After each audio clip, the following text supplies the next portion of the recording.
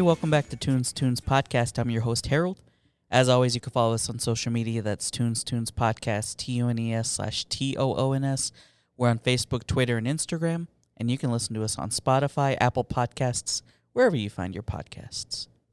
Hey, we're with Tom from Nerd On. What's up, man? All good, man. Thank you for having me on. How are you doing? Good. I appreciate you taking the time, brother. No, hey, look, if I can be part of the Pottern family and join as many podcasts and just talk, then I will. So thank you again. I've been kind of in this weird track of guesting on multiple people's podcasts like every day or every week in the last 2 months, and Wow, it's been pretty awesome. cool. And so it's just fun, and I think it's really lovely that podcast now occupies a space where people like to just have full on conversation. So thank you again. Yeah, when for when you sure. hit me up, I was like, oh, that's cool. I love this. That's funny because we're both on shows too, and then I have the same reaction when someone asks me to be on their show. I'm like, really? Every time I'm like, wow, okay.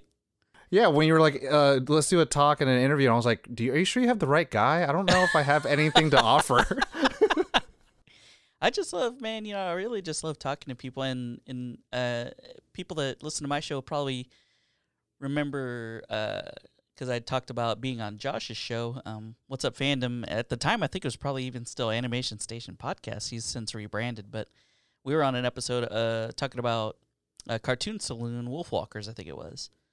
And so that was how I first met you, and then I was just like, I had in the back of my head, and I always have a running list. I'm like, I've got to get him on the show. I just finally was took the time. I was like, all right, I'm gonna shoot him a DM, slide in the DMs real quick, so we can get him on the show.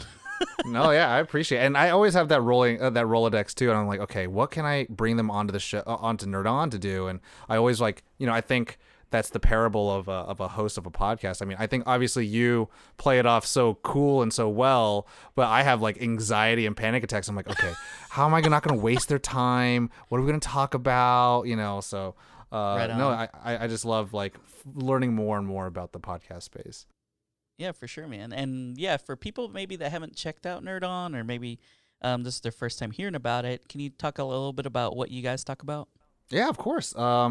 Thank you for giving us the space to do so. Nerd Yeah. On is a podcast with 4 hosts, and we all have different levels of nerd level, and that's our main goal, is to celebrate nerdy things in pop culture and some things that you might not have ever heard of. At every level of entry you can have it. So there's enough things on the internet that kind of talk down or are very dismissive or work hard to tear down things that people might like and enjoy. Obviously, we still critique and analyze things and see how it plays upon the zeitgeist and the overall industry, but we do always try to see things for the good things it's done, or how it affects things in a positive way. So we talk about video games, comic books, TV shows, anime, films, animated films, and we like working with other podcasts, and we have guests from Jonathan Frakes from Star Trek. We'll have Jeff Nimoy from Digimon. We'll have Andrea Romano from every single animated thing ever, probably. So yeah, we'll have we have fun with our guests, and our guests, we always try to bring them on to talk about things that they haven't ever talked about. So Kevin Conroy, he always talks about Batman. It has to always be Batman, right? But we end up talking about his favorite film, which is Children of Paradise, which is a French film. Or we'll bring on Becca Scott, who's known for Magic the Gathering and a lot of board games and her acting, but then we'll talk about Groundhog Day. So we try to add value to whoever we're bringing on, and talk about things in a way that no one's ever heard before. Yeah, that's always tough, and I think you guys probably have the same mindset as me. It's you think empathy is really helpful, and whenever you're doing interviews, whenever you're hosting people, because you think, man, I don't want to ask them the things they've heard a million times. I don't want to just have them parrot that stuff back to me. I want to be able to give them an opportunity to talk about something maybe they've never talked about, they never thought they would get to talk about. Yeah, it's there is a little bit of that. I think competitive desire to have the quote unquote exclusive, but it's almost more because we want to have a really good time and have a human connection with our guests. Because I think at the end of the day, for me, I could almost care less of how good the episode does in downloads. I really just care that the people we have on the show want to be able to do it again. And, like, what is, pop culture or art, if not things that allow us to connect to other people? And if we're not doing that and we're just trying to divide each other, then what's the point? Right. Yeah, man. There's plenty of stuff out there that's just like dunking on everything just to dunk on it. So it's always refreshing to like, I always call it people that allow themselves to enjoy things. Yeah.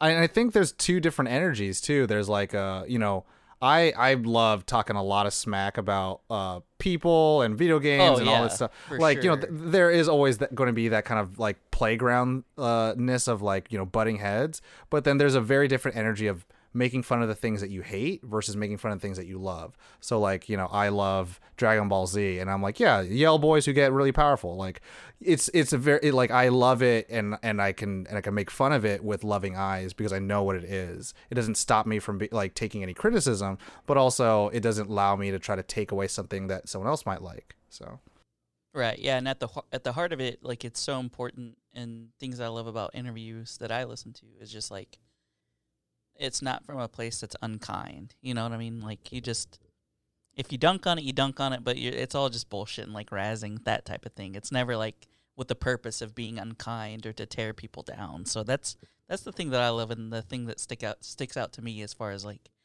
what I look for in an interviewer that I respect, or like a show that people just allow themselves to have fun and just talk about stuff and razz each other. Like, that is so fun. It's very much like you feel like you're just there shooting the shit with your friends type of thing. Like, I love that kind of feel.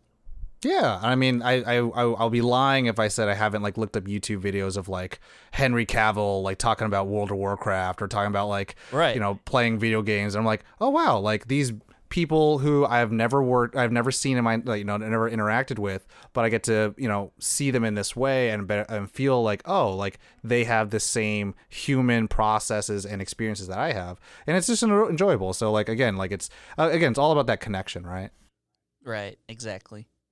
So yeah, you talked a little bit about being a fan of Dragon Ball Z. Can you remember back, maybe like when you're first getting into anime, some stuff that stuck out to you? What were like some of your favorite shows? I mean, it was funny. I was actually listening to the show in preparation, Toonstoons in preparation for today and talking with you, because I think beyond this, we've only talked about Wolfwalkers, and that was like lovely, and everyone should go check out that episode.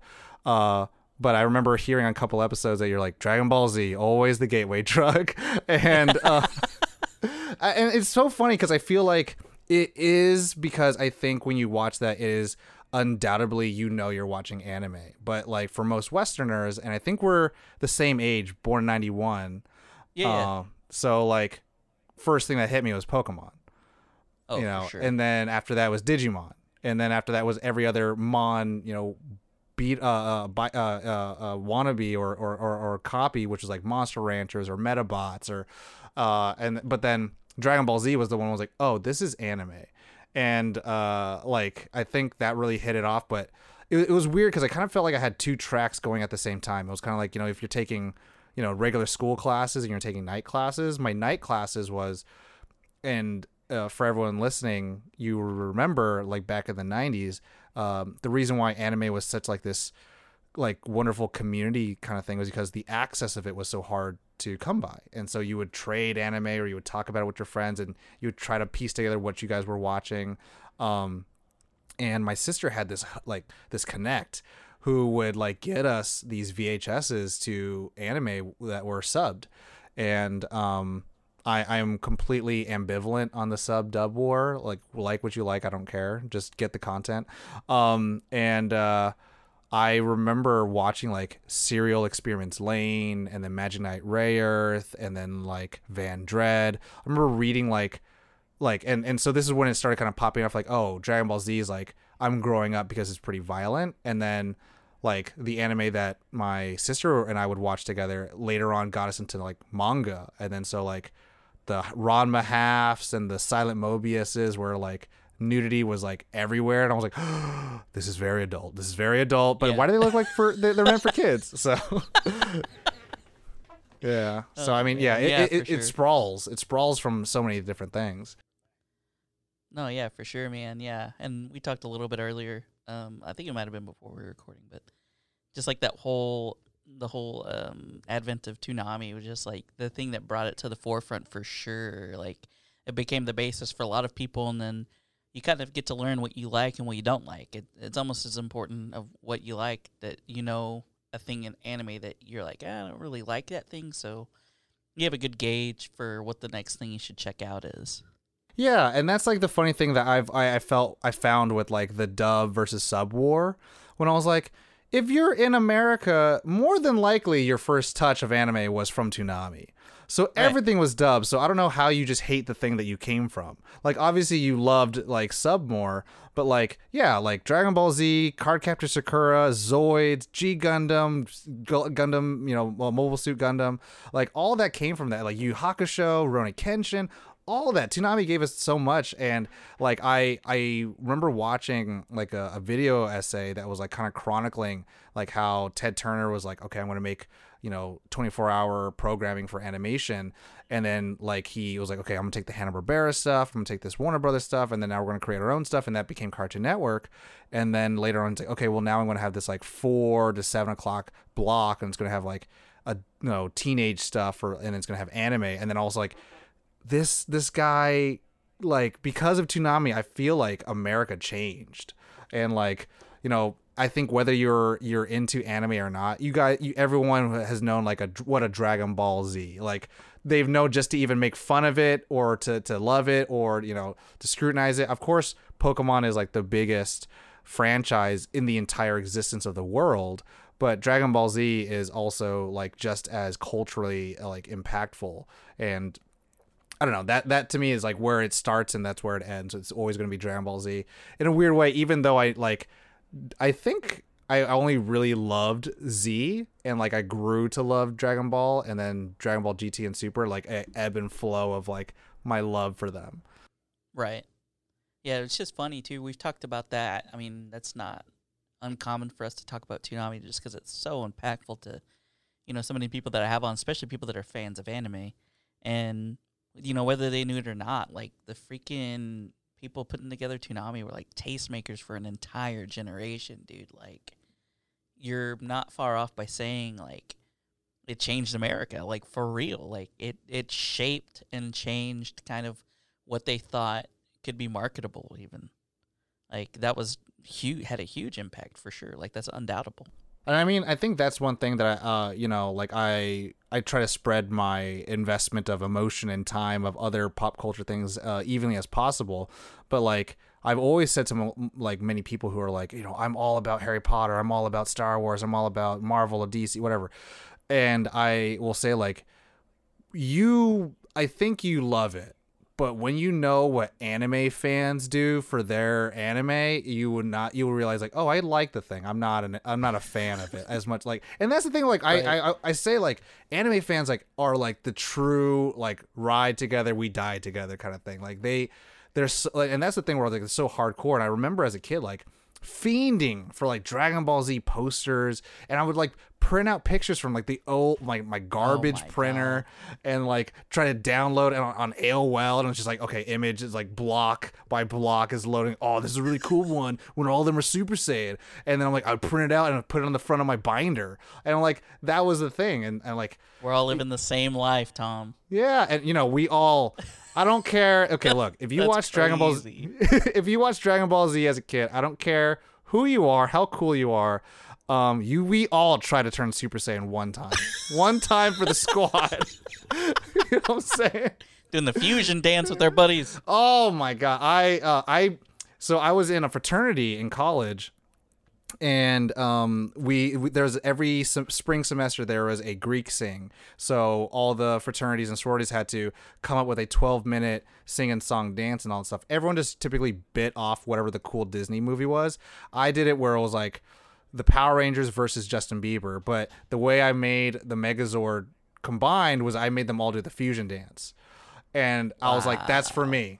I don't care if we win, but that's for That's me. my If you that's my fingerprint right there. yeah, it's like if anyone like, and we won third place out of like I think 10 fraternities. I was like, look, that's all. That's pretty that's, good. that's fine. I'm cool with that. And everyone's like, Tom, this is the nerdiest shit I've ever seen. I'm like, hey baby, hey baby, You got us it's third never place, gonna change. though. Yeah, I was like, ain't never gonna change. That's right. That's funny. Yeah, we had that. We had the same thing. I went to college here in Oklahoma, and we had that spring sing. I think it was what it was called. A bunch of my friends were in fraternities and sororities and stuff. They would always. That's the thing we're doing, and yeah, there's always like some cool element that I always see. If someone snuck in like a Power Rangers or Pokemon or something, like I always love that kind of thing. Like it's so cool. But it proliferates, man. Like it bleeds into areas we don't even expect to see it sometimes, just because it's become so culturally relevant. Yeah, and I mean, with Toonami too, like I think having the host as Tom, voiced by Steve Blum, like I think that changed something for me. And I remember like my sister was older than me, and so she was like watching MTV, TRL, and there was always a Carson Daly. But then I also remembered like Toonami, I was like, oh, there's a host and there's a voice, and also, but then the blocks would have Peter Cullen, the voice of Optimus Prime. He's like, Dragon Ball Z, and so like it was cool. But then also there was the announcer for Dragon Ball Z, so there was always just like this good voiceover presence that's kind of like walking through what's happening throughout the afternoon or the evening. And then I remember like Disney Channel started having their own animated hosts, and they had like all these characters, and like I was just like, everything's kind of feeling like it's biting off of Toonami, which imitation is the purest form of flattery. But like I remember like later on G4, they would end up having like an anime block late at night, and I was just like, everyone's doing this anime thing. And then then later on Adult Swim. So That curated block thing, man. Yeah, we did a straight up bootleg type thing one time, where like I had gotten episodes and kind of cut them into I made my own Toonami block essentially. We have a bar here attached to the theater that I record in. that's dope. And that guy's always been really cool to let us do something like, Daft Punk just broke up and they did an animated movie that's their album Discovery set to animation, Interstellar 5555. And we showed it here at Tower Theater like a couple of years ago. We showed it like they have a really nice sound system, so it was just like bumping. And when they announced that they were breaking up, it was really cool that I was able to text the dude up here, and he was already working on something. I was like, dude, we got to show Interstellar. It's gonna bring people out, and it's just so cool because like Toonami did that thing too with music. Like I remember the Gorillaz, Daft Punk. Like the first time I heard about these bands was on Toonami. Yeah, no, and yeah, I mean, and that's the thing too, where like, at that point, those kids or the kids our age, and even some of them older, would later on like get into the YouTube era. And like I always say this, like where like my culture of anime comes into like anime music videos was such a big deal. So much Linkin Park. Breaking the Habit. Oh Yes! yes, exactly. Breaking the Habit is so much. Vegeta turning Super Saiyan. Yes, and I think like no lie. Also, I was rewatching some of them recently, and I was just like, I think because of AMVs, it really made the world love Vegeta more than I think they should have. Like he's a great character, but all of them were about him, and I was like, They really were. I was like, Goku's been through a lot, and I know there was definitely like a trend with Future Trunks, because Future Trunks was just like cool for the boys and sexy for the girls. So yeah, like Perfect character, baby. yeah, but like I remember so like songs, and now that you bring it up, like I that completely left my memory bank. But now that you're mentioning, I'm like, yeah, they did play some music like between episodes and stuff like that, because sometimes they would do like a movie on Fridays or on the eve or in the weekends, and then they would just like play some music videos in between. I was like, yeah. So yeah, good time. It's crazy. Like you start thinking back to that stuff, and you're like, I've not thought about that in years, but now that you mention it, I remember every single one that I watched, especially those animated music videos. As soon as you said AMV, I was like, Vegeta turning Super Saiyan to Linkin Park Breaking the Habit, like that is my lifeblood for sure. Like yeah, and I love that they still do like little compilations every once in a while. I follow them on Twitter, and And I really like that. Like, there's one where like it has newer anime, of course, so it has like One Punch Man and like Hunter x Hunter, and it's like this string of and that's the thing where I think you've talked about it on the show a couple of times, where the TV is, can be certified as a parent for some people, and the programming really kind of taught us a lot of lessons. And I remember there's like a viral image that was like, the lessons that these fictional characters gave me are some of the more important ones I've ever learned from people in real life.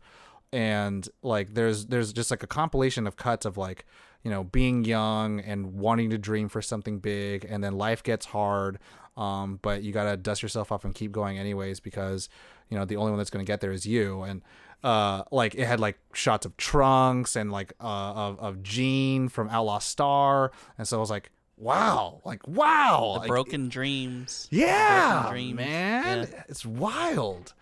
So, space. Yeah, it's a boy has a right to dream. Exactly, you know what I'm talking about. And then like always the anime character from like looking down at a high angle, and then the wind's blowing at him, and it's the tropes, man. It's all tropes, but I swear to God, I'm mainlining that shit, Tom. I am not lying to you, man. Like, it's like cheese pure whiz. lifeblood. Yeah, it's like, oh, it's so bad, but it's so good for me. So good. Oh man, that's one too. I think we talked a little bit on that Wolfwalkers episode about how big of a fan I am of Outlaw Star, because that's like my show.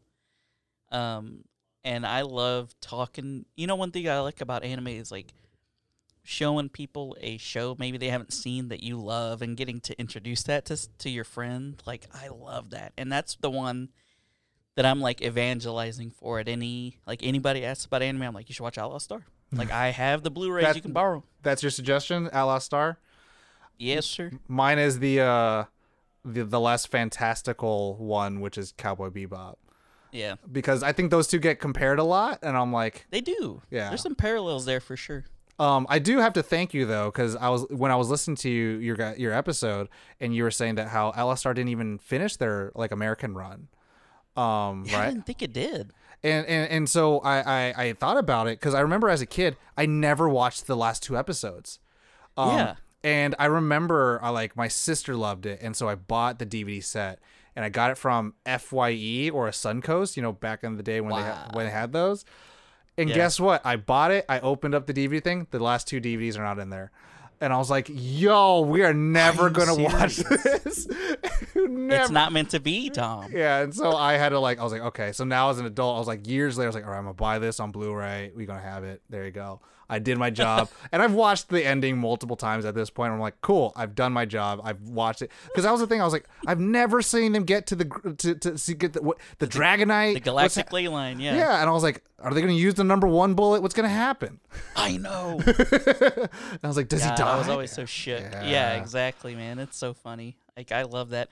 And I love how tropey it is, too, because, like, Cowboy Bebop does a little bit of that stuff, but Outlaw Star, man, like, they had the whole Hot Springs episode, and, like, I'm like, God, like, they definitely leaned into those tropes. But I talked about it before. Honestly, one of my favorite episodes of any anime I've watched, Cats and Spaceships and Girls, like, it's the one where they're on the satellite, and then Jim meets the girl that's a pirate, and he doesn't know, and then they're kind of star-crossed and cross paths, and then she ends up dying, and he comes back, and she was supposed to have been waiting for him, but he doesn't know that she's gone, and then he's just like heartbroken. I'm like, listen, I didn't think that could make me feel, and that's making me feel, so thank you. Like, that's crazy. And I think that's a weird rap that like anime gets, and I think a lot of people kind of dismiss it for, anime works within its own medium, and so there's obviously a lot of things that tend to happen. It's kind of like, this sounds very dismissive, but it's like a Marvel film, right? Where like it's gonna have, here's the complication, here is the heroic moment, here is some of the jokes that happen in between, and I don't know if a lot of people call those tropes, right, or call that problematic yet, until like they start analyzing it through. But like anime, at least for me, and these are quote unquote supposed to be marketed towards like, the teenager years or the preteen years,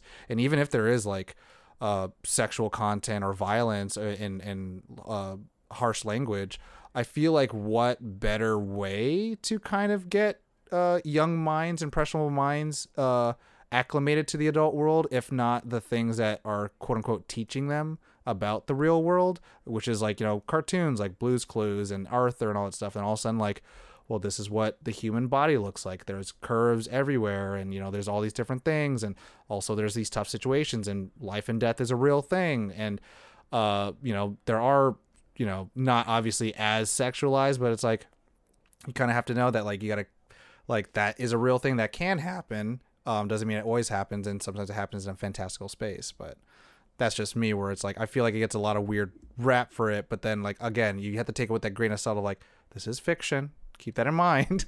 Right, exactly. Yeah. It's true, man, and it's another thing that I really like about it is how much it's whether we know it or it's subconscious, it's really, like I mentioned earlier, has shaped a lot of our tastes and preferences and our artistic sensibilities. Mm-hmm. And I know you, just from like talking to you a little bit, I know you've gotten into filmmaking. Mm-hmm. So can you talk a little bit about how that kind of lends itself to that, and kind of how that came about, how you got into filmmaking, that kind of thing? We'll start at the beginning. First there was the Big Bang, then the dinosaurs died. No, but the beginning. Yeah. For the listeners who have not seen my face or don't know how to attach it, I am an Asian man, and so my immigrant Asian parents were they fell in line of the typical what do you want to be when you grow up, said, as they said that to the 4-year-old, and they asked me this every year until I was about like 7 years old. And up until that point, like, I was like, I don't know, I just want to be a kid. Can I have cake? Can I have toys? I want Beast Wars. And they were like, make sure it's a good job, it's a good paying job, X, Y, and Z. And then I was like, I don't want to do, I was bad at math, I was bad at science. And so I had watched a lot of films. I was able to watch films and like memorize it, and I loved the feeling of it. And so I said, like, I want to make movies, and that was it. And then history took place, but then I was watching anime and all that stuff at the same time. But how anime and animation and even just regular medium of other pieces of art influenced my filmmaking, I always, so from a young child, I always knew I wanted to tell stories. And so of course YouTube was around, so I would watch whatever cool thing. I would always try to use my Windows Movie Maker to edit my own AMVs and find my own Linkin Park songs. So practicing with that was always fun. So, you slap a piece of music down and you want to just cut to the beats. But then later on, that came down to what jokes do I want to use into skits when I used to, shoot my own like YouTube video content that way. And of course, there was always like a Dragon Ball Z reference in there. Or it's like, or like if I'm at the gym with friends who like are also the guys who I would do videos with, we was like, oh, we got to go Super Saiyan for this one, man. That kind of stuff. And it's those kind of things where it's like, it's always been present. But artistically, once I started in college and started like learning about, mise en scène and juxtaposition and different theories of film and, where it kind of came from and how to establish meaning between, realistic and surrealistic and expressionism. One thing that I always absolutely hated seeing in live action film and people saying, oh, look at that, it's such a beautiful shot. And like, it's a well composed shot, and there is a cool color palette, but if you've never seen like a sunset or a sunrise in an anime, then I don't know if you've seen a beautiful shot. Because it's absolutely impossible to recreate, and you would have to, highly color grade it or, CGI render it in. And those are the kind of things where it's like, there are beautiful shots that I think happen in anime that can never almost can never be recreated in real life, because the mechanics to actually recreate that, like Rurouni Kenshin is really good at action, and what they'll do, like they'll have and most shonen will do this too, where like the hand will be so close to the ground as it's like ramping up and about to make contact with the person's face, and it's like, you don't get that shot in any action film. Like no John Wick looks like that. The closest thing is maybe like 300 But that's because it's based off a graphic novel. Right. So it's like, how do you make shots look like that and so dynamic? I think closest thing like that is like maybe Jackie Chan, because how he edits his cuts, you know, make it so that the impact looks even bigger than just like a quick cut on the action.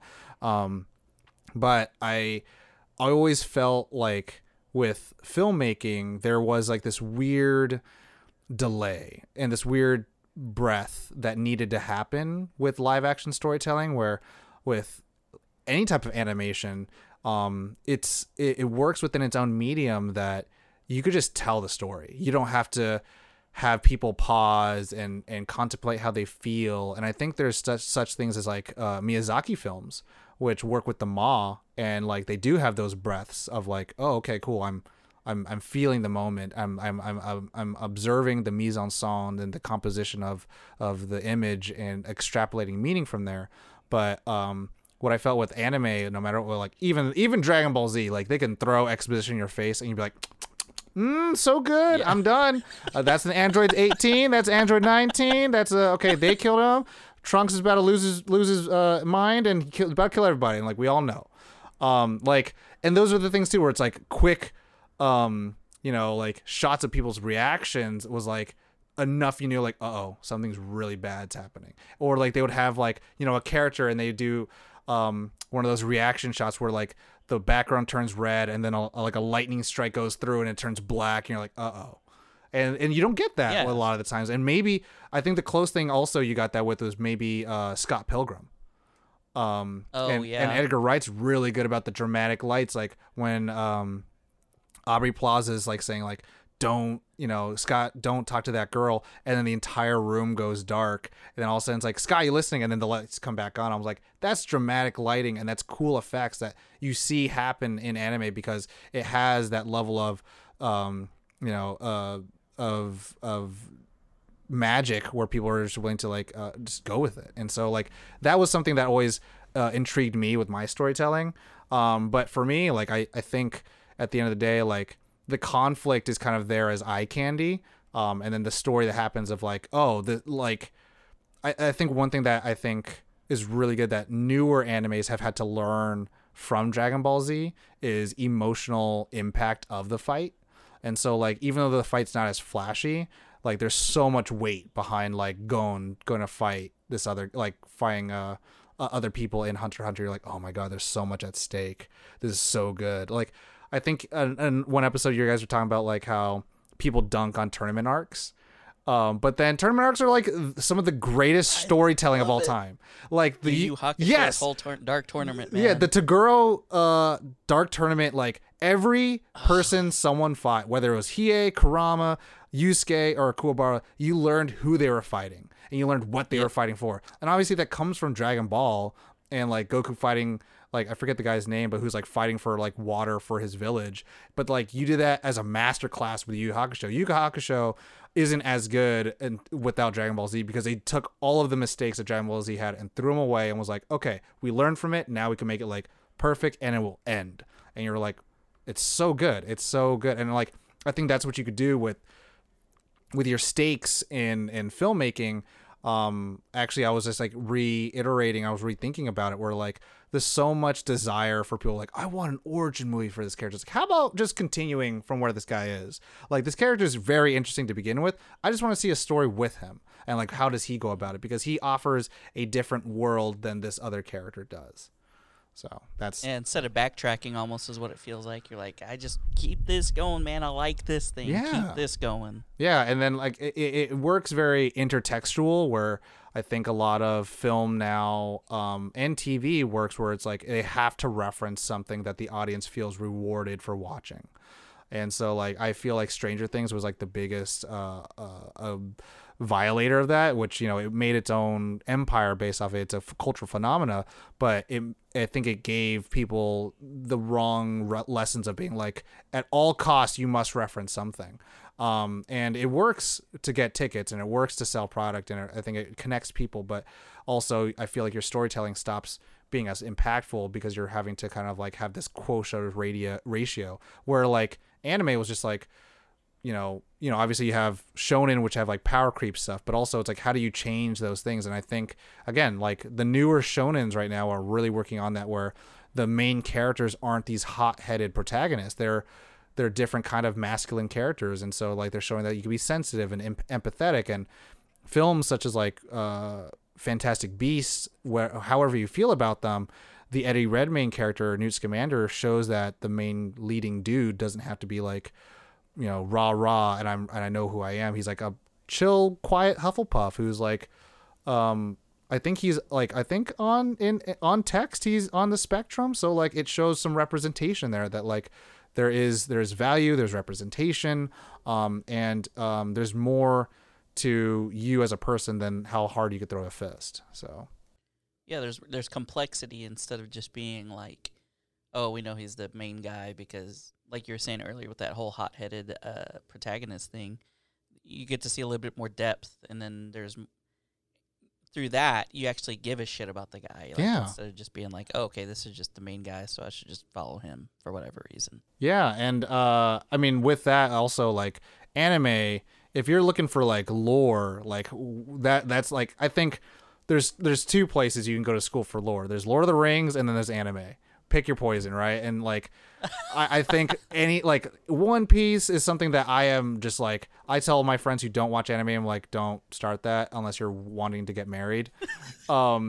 Because like, and I've heard it's only gotten better, and I have fans, I have friends who are all about One Piece, and I'm like, yo, much respect. I dropped off of Bleach. I dropped off of Shippuden, because there's so much. But then like the way they expand and live within their worlds, I'm like, you gotta hand it to them. Obviously, sometimes it's a little loopy with some filler stuff, but like with Bleach, I was just like, okay, cool. There are demons, then there's Reapers, and there's ghosts, and there's spirits. Okay, cool. Oh, okay, there's a whole Reaper society. Okay, cool. Oh, okay, there's Reapers, and then also they have the demon power. Okay, cool. Oh, okay, so there's the demons, and it's like, I was like, oh wow. So like you're constantly building and building, like Full Metal Alchemist, like even that like expands into the fantasy genre, because it has such a very well defined magic system, where like other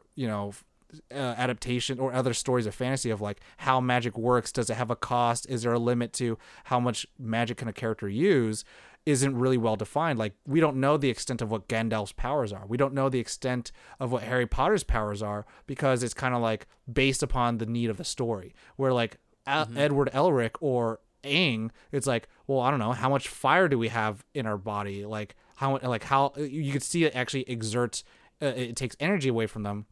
But Ed's got to have like, okay, do I have like salt and chlorine next to me to make an explosive? I don't know. And so like he has to use the elements around him. But like, and so those kind of things, like I have during this time, because 2020 with everything being shut down, like I've taken a lot of time to write and to outline, and I've now have like maybe a handful, I'll say maybe 5 like full-fledged outlines of like stories, and some of them are like dramas of like, here's like imagine the movie Chef with Warrior, but then like there's one that's like a fantasy that's like it takes place on another planet, and like how do I expand it, and also like is there magic, and it's like okay. And so like anime has been kind of like this fun adventure masterclass of like, okay, this is what works, this is what doesn't work, this is what people like, this is how you expand your universe, this is what makes it feel like the stakes are involved, but what are the characters fighting for? Are there going to be fights, and what will those fights say about the characters? Because you can have, and I think that was the fun thing with shonen anime, where it was like, I think we're both Team Hiei on Yu Yu Hakusho. Yes, sir. And so how cool, he's a short king like myself. Yeah, and so like how Kuwabara fights a guy versus how Hiei fights a guy tells you how the character works. And so there's a lot about it where Hiei is kind of like, he's a little Vegeta, a little Sasuke. Maybe he's the one that informed both of them. And it's like, I'm not going to take my time with you. I'm going to end it quick.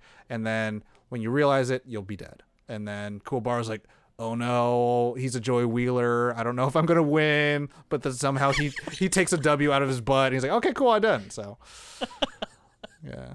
His Blake Griffin looking ass. But it's Dude, the first time someone showed me that killed me. That he looks like Blake Griffin. I was like, wow, that's the live action casting right there. I die every time I remember that it's Chris Sabat, and I'm like, wow, that's Vegeta, that's Piccolo, that's all my. I was like, my goodness. Right. I was like, wow. Oh man. I usually don't. So I get a little cringe whenever I talk about, because sometimes I end up talking about things as like, instead of a conversation, it's content. Mm-hmm. So I have like a back and forth with it, but just with the word, right?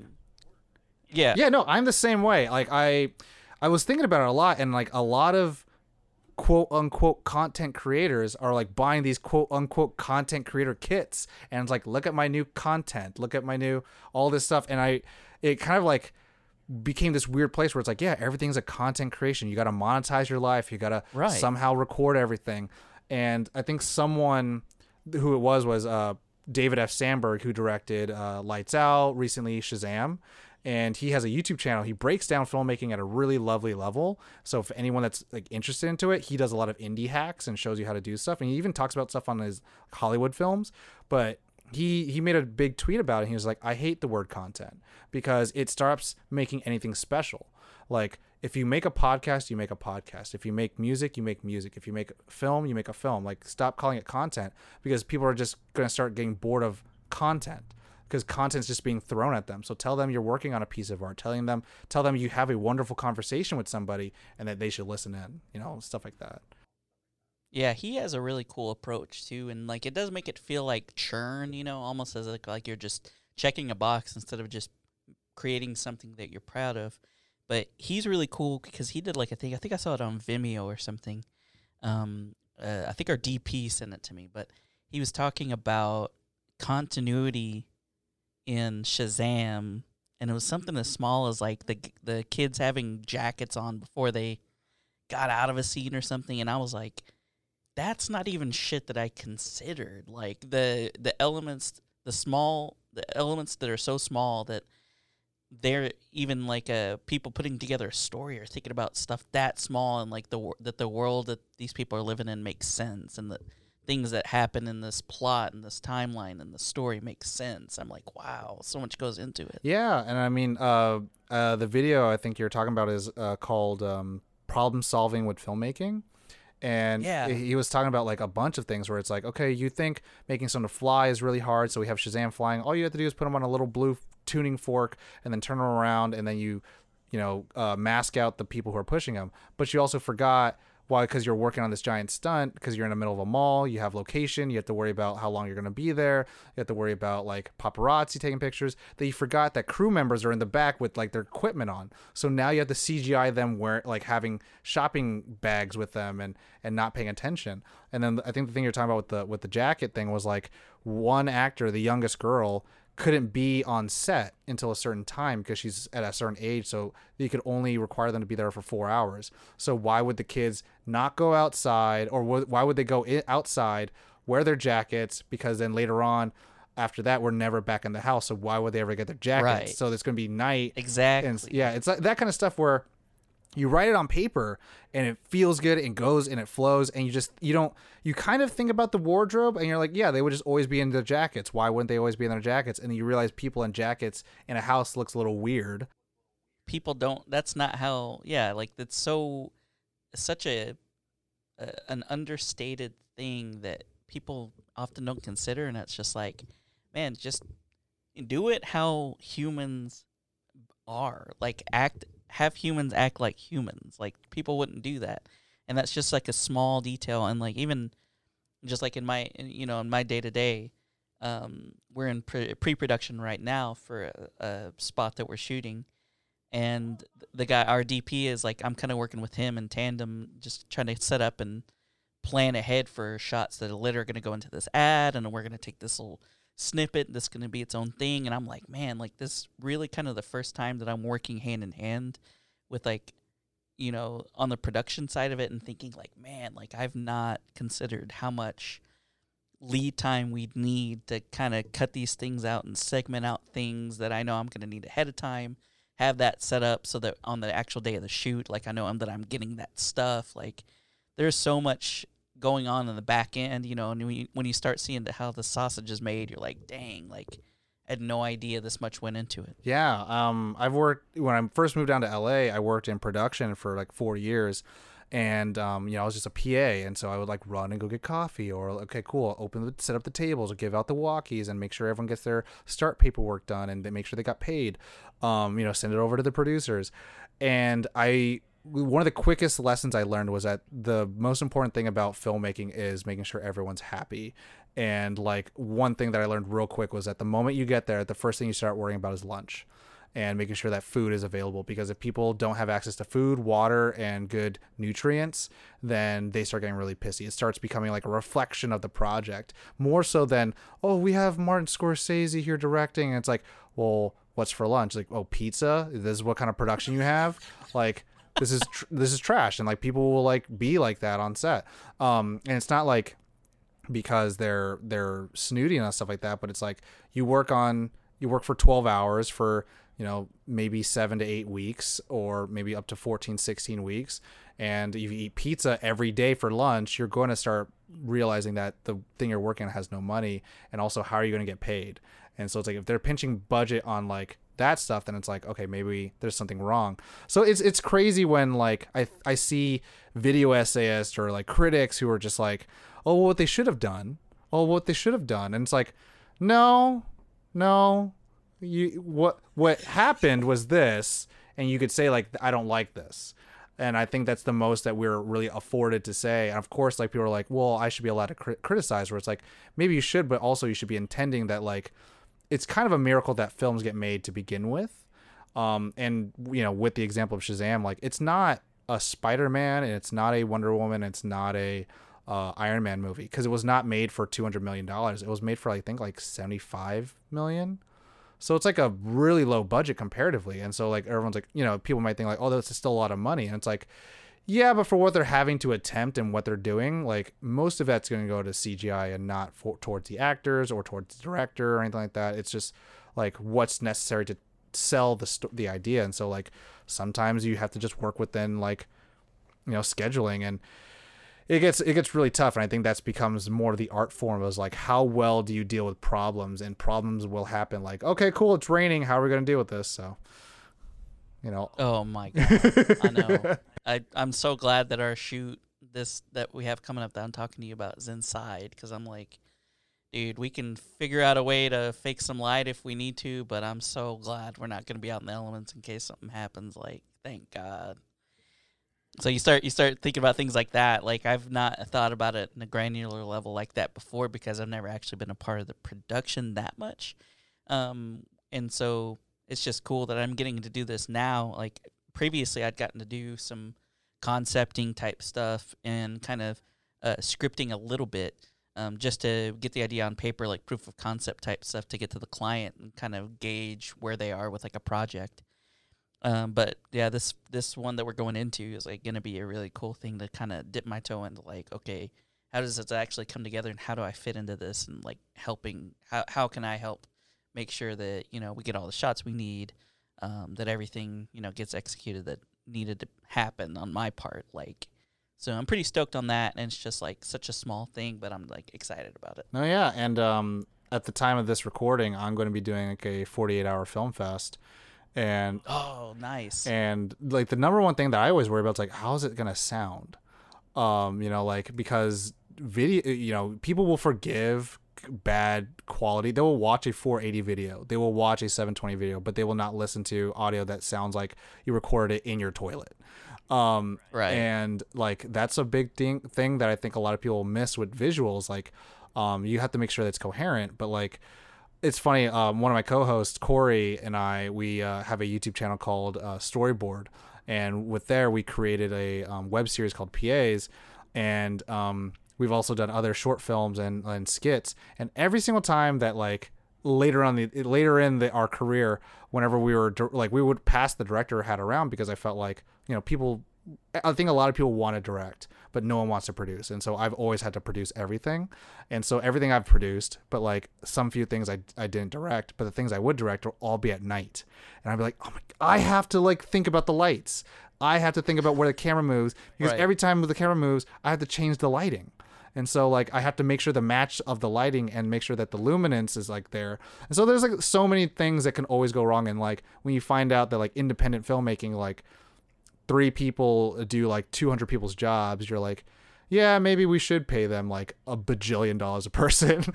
But yeah, I mean, but that's also like the love for it, right? Like you can't get into storytelling without, you know, the love of the game. So like, you know, I think a lot of people who always ask me like, oh, what if you don't make it? Then I'm like, yo, that's a poison that I sleep with every night.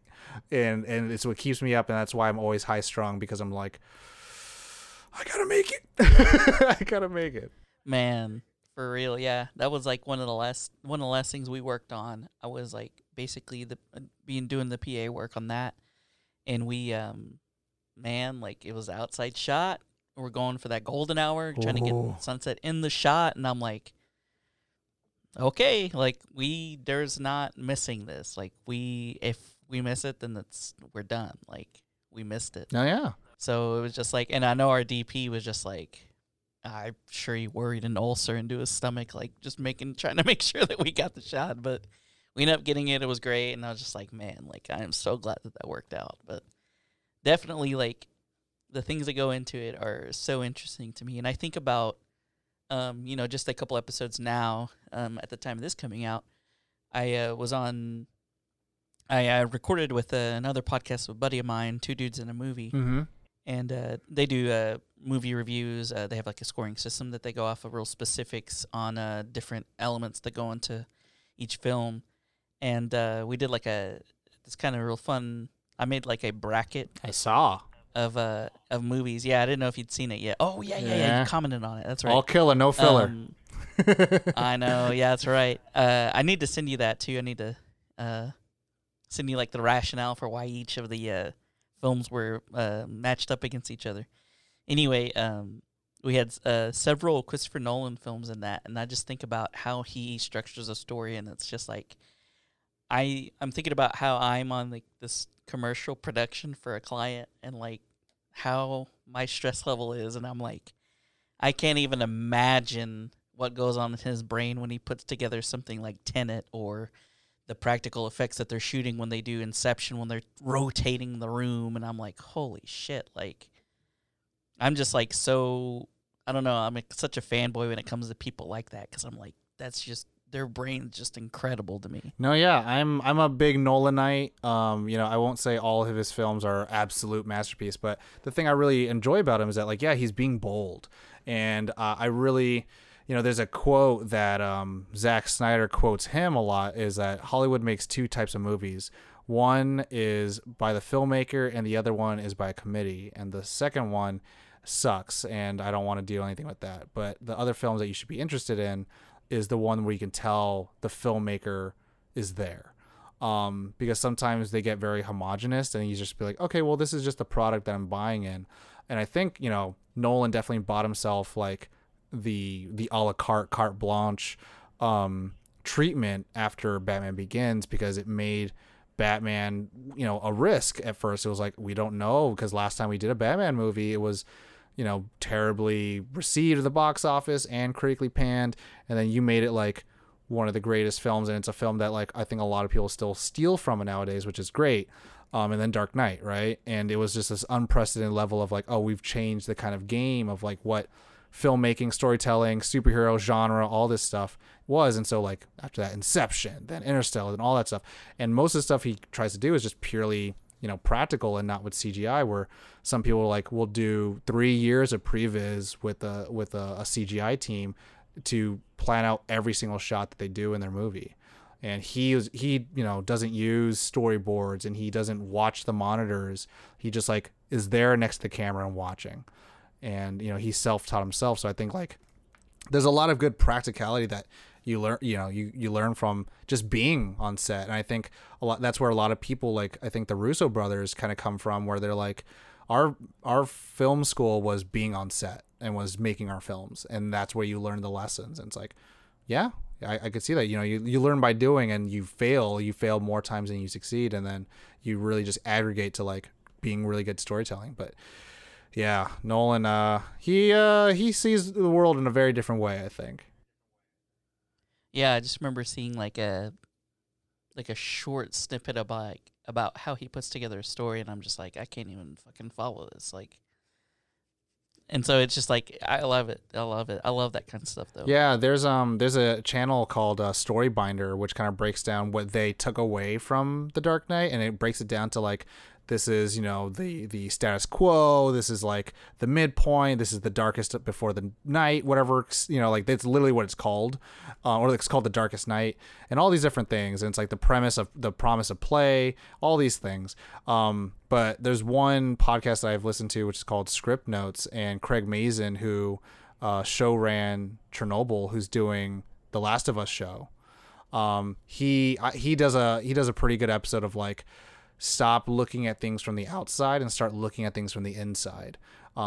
Thinking of, you know, how do you tell a story, or how do you start telling if a story is good as a creator and not as a critic. And it's something that I've held with me, and people could look it up on YouTube, and I think it's like phenomenal. And he breaks down like why Finding Nemo is like one of the greatest stories, just like structurally told, because it does so much in the first act, and you know, obviously like the Pixar way is like, oh, make you cry, but not really make you cry, but more like give you a reason why the character must undergo this journey, and then you realize how like the story plays, and like how the story tests the characters, and then like the character is like the embodiment of this antithesis, and the overall story is the thesis of the creator. And so you want the main character to embody the thesis, so they'll have to learn how to like fight that, and of course it's not going to be easy. So it's absolutely wonderful. I'm like, wow, it really. And then ever since then I started really critiquing like what animated things how they tell stories. Yeah, that is like such an interesting thing when like you're put on to something, or someone phrases something in such a way where something finally clicks for you, and you're like, oh, and then you can't help but see that thing in everything that you watch after that. Like, I love that kind of stuff. It kind of ruins more stuff for me than it actually helps me, because then I start asking, and this is like my quote unquote most pretentious thing that I do about when people say like, oh, this is the best thing ever. And if it's something that I don't agree with, I don't say like, no, you're dumb. I don't say any of that stuff. I ask, well, what is it about? And I typically say like, if the story you're watching is nothing more than like good guys win and bad guys lose, or love always wins, then that's stuff you learned as a child. But if it's something that says more about like truth is a fickle thing and it can cost billions of lives, and it's like, this is how a political structure defends itself before defending its people, that is pretty important. And it's all under the guise of like, well, this is the event that happened in Chernobyl, and you're like, oh my goodness. So That show, that series, it's funny whenever you have a show like that where you know what happens. I mean, it's history. yeah, But the entire time, it's like your ass is puckered tighter than a drum, where you're like, ugh, like when they're getting the dosimeter and stuff. oh yeah. Like, I'm like, When I stood up and God, I don't even know what this is gonna be. I stood up and the chair came up with me, and it was just Dude, for real. and you know, yeah, and I watched that at the beginning of 2020, so that was not good for me because of how everything happened. I was like, oh no, no. So it was rough, but no, yeah. I mean, and so I really appreciate, like, I think when we talked about it with Wolfwalkers, where things geared towards children aren't shying away from like racism or religious like prejudice and intolerance. Yeah, intolerance, and shows a bit of history, and then sometimes like the overall message is simple, but like it hits on other fronts. So I'm like, what is it about? And so it's like, well, it mentioned these things, so the overall consensus isn't about that, but at least it had the courage to bring that up, because I think a lot of people shy away from that because they don't want to be labeled as, you know, too woke or whatever. And it's like, just tell your story. Right. Just tell your story. If your story is that, and you're trying to tell it from you, don't try to pander to everybody, but just try to tell the story that matters to you. And then I think it'll be very true and honest. True. Yeah, and that's definitely a fine line too, because like, you know, we've seen examples of like both sides. I think whenever something, um, I think you could feel when something is like genuine though. Like whenever you can tell that something is trying to pander, or you can tell like, okay, what's the deeper story here? It's actually trying to cut to the heart of this thing instead of just being like, isn't this something you can relate to? Like, there's actual substance there. Like, I love that kind of Yeah, thing. like Avatar: The Last Airbender is like, it's so weird how it teaches children without being like holding a classroom of like how like propaganda works, and then how people just divide because of weird traditional values, and it's all upon the premise that Aang has to unite the world, and that's his burden. So of course we have to see those things happen. We have to see him learn and fail and then succeed, how to bring people together, and then how to combat ideologies that are different than his. And it's really easy because his ideology is like, let's all just be peaceful and let's all just live and harmonize together. Or like one thing that I always go back to is Kiki's Delivery Service. I don't know if you've watched that. Not recently, but I've seen it before. Rewatch it now as an adult and as someone who is in the creative field. When you rewatch it, and I don't want to be a big spoiler, it's very much about like the people in our generation who move to a new place or go out of their comfort zones to try something that has always been something fundamental to them. For me, it's always been filmmaking, and then try to survive in a unfamiliar place, and then you burn out, you lose your magic, and then everything becomes foreign to you, and then you just have to kind of recover and stay away from the things that were adding those stress. And that's why she has this moment where she just goes to the forest and then has to reconnect with who she is and what she wants in the world. And at the very end, it kind of reignites that, like, you kind of get your magic back by finding the thing that like is willing to like bring you forward towards that thing, and sometimes you don't. And like there's that peer pressure because at first she meets like another witch that like completely is like all self-made and all. So like it's my absolute favorite Miyazaki film. So Yeah, man, I need to rewatch that. I think they put them all on HBO they Max. have, and that's the one thing I really enjoyed with the Miyazaki films. It's like, it's, you know, again, not a dig on Disney, but like not everyone's a princess. Like maybe there are one or two princesses, but like they're just normal people, and they all go through like really important things. Where like, you know, Totoro's all about, you know, these two kids who are trying to cope with their mom being sick, and like moving to like the country out of the city. Spirited Away is kind of like about growing up and respecting, you know, there obviously there's those Shintoisms in there, but like conservationism and understanding that, you know, nature and harmony is important. And so it's like, wow, this is way better than one day a prince will find me and kiss me, you know.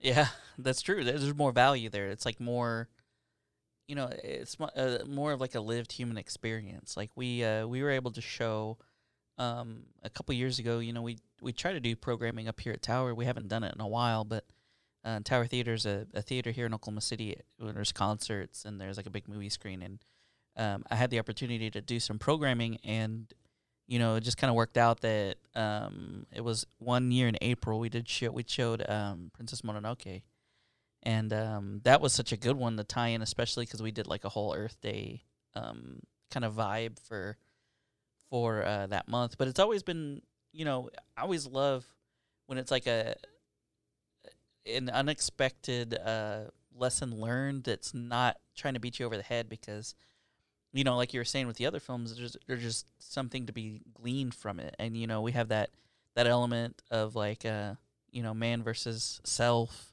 man versus machine. There's kind of like these different struggles within that same story structure, and you're not necessarily getting beat over the head with it, but by the end you've learned something whether or not you knew it. And it's just like, man, this is such great storytelling. And I love when, that to me, that I show people things like that when people say that cartoons are for kids, and I'm like, well, you're not wrong, but check this stuff out too. Like, there's something to be learned here as an adult, to be appreciated as an adult. Yeah, and I think, I mean, there is that level of like, is it family friendly, right? And I think with anime has definitely found like a really good balance of like, there, I don't know, it's tough because I think there's always that weird like balance that needs to happen where, you know, like I remember, of course, there's like plenty of Simpsons and maybe even like old Spielberg stuff that's like, well, this movie's for kids, but here's enough of the jokes for the adults to get. And the kids are like, what? Right. What is that? But then there's just something that's just like fundamentally so good that whether you're an adult or whether you're a child, you understand its power. And I think anime at a certain point, and that's why I think like again, if I can watch it as a kid, and I watch like some really dark stuff like Serial Experiments Lane, like there's like it talks about like God, and it talks about like doing self-harm and like the terrors of like the pre-internet times, and like it's about youth that's at risk at the same time, but also like there's things like Paranoia Agent that was like really disturbing as a kid, and like obviously Satoshi Kon, and so like I've watched anything Satoshi Kon. I've watched Perfect Blue at a really young age. Bro, that it's still themes that are so relevant in that. It was like it's like they knew social media was gonna happen in that movie. And like it was crazy. And you know, you can't look at that film and then all of a sudden look at Black Swan and be like, no, there's no way that got influenced or not. And dude, yeah, and for sure. And like I watched it as a kid, and obviously there's nudity, and maybe if someone wanted to psychoanalyze me and they would say like, yeah, Tom's pretty messed up in the inside, I'm like, I probably am. But like as a kid, I took it off of like, this is a psychological horror and there's a lot of creepy, scary stuff that happens. And I understood like the plot, but as an adult, now I understand the story. And I think there is something, there's that weird middle like that where I think American cinema hasn't really touched on, where it's like it has to be family friendly, where like it only is going to go about a little bit below. And I think things like Bug's Life almost got there, where I was like, oh, this is about slavery with Seven Samurai and bugs, you know, like, oh, okay, we can talk about that then. But it still has, and I think there's almost that level of like, okay, cool, we can be violent and then not be afraid that kids are freak out or parents are not going to like try to cancel it or something like that. Right, for sure, man. Well, that's crazy, man. Like, I just love talking about the, you know, the deeper themes and the things that, you know, have had such an impact on us, whether we knew it or not. Tom, I appreciate you taking the time, man. Can you tell people where they can follow your projects, follow Nerd On, keep up with everything you're working on? Of course. Thank you again for bringing me on. I love, and I gotta bring you on to Nerd On. And we'll talk about, we'll find something that you don't get to talk about on the show, but I feel like you get to talk about everything. We're all over the place. No, man. I mean I love it, and I think all your audience members absolutely love it too, because yeah, it's a real person. You know, you talk about all the things you can. But they can follow me personally at Tall Dark Not Ugly on everything. Yes, that's Tall Dark Not Ugly, not Tall Dark and Ugly. But I made it when I was in high school or in college, so yeah. And I'm sticking with it. I think it's funny. But you could follow Nerd On at Nerd On TV. That's on every social media. If you can't find it there, that's because we're not there. But yeah, we do Twitch, we have YouTube, we do a podcast. Check it out. We have a free Discord community so people can talk about all the things that they get their nerd on about, that they want to celebrate. And then also, if you want to check out like future projects that I'm working on, like in the film world, check out Storyboard, wearestoryboard.com. And that has, you'll never see my face because I'm always behind the camera. But those are some of the fun things I've done in LA.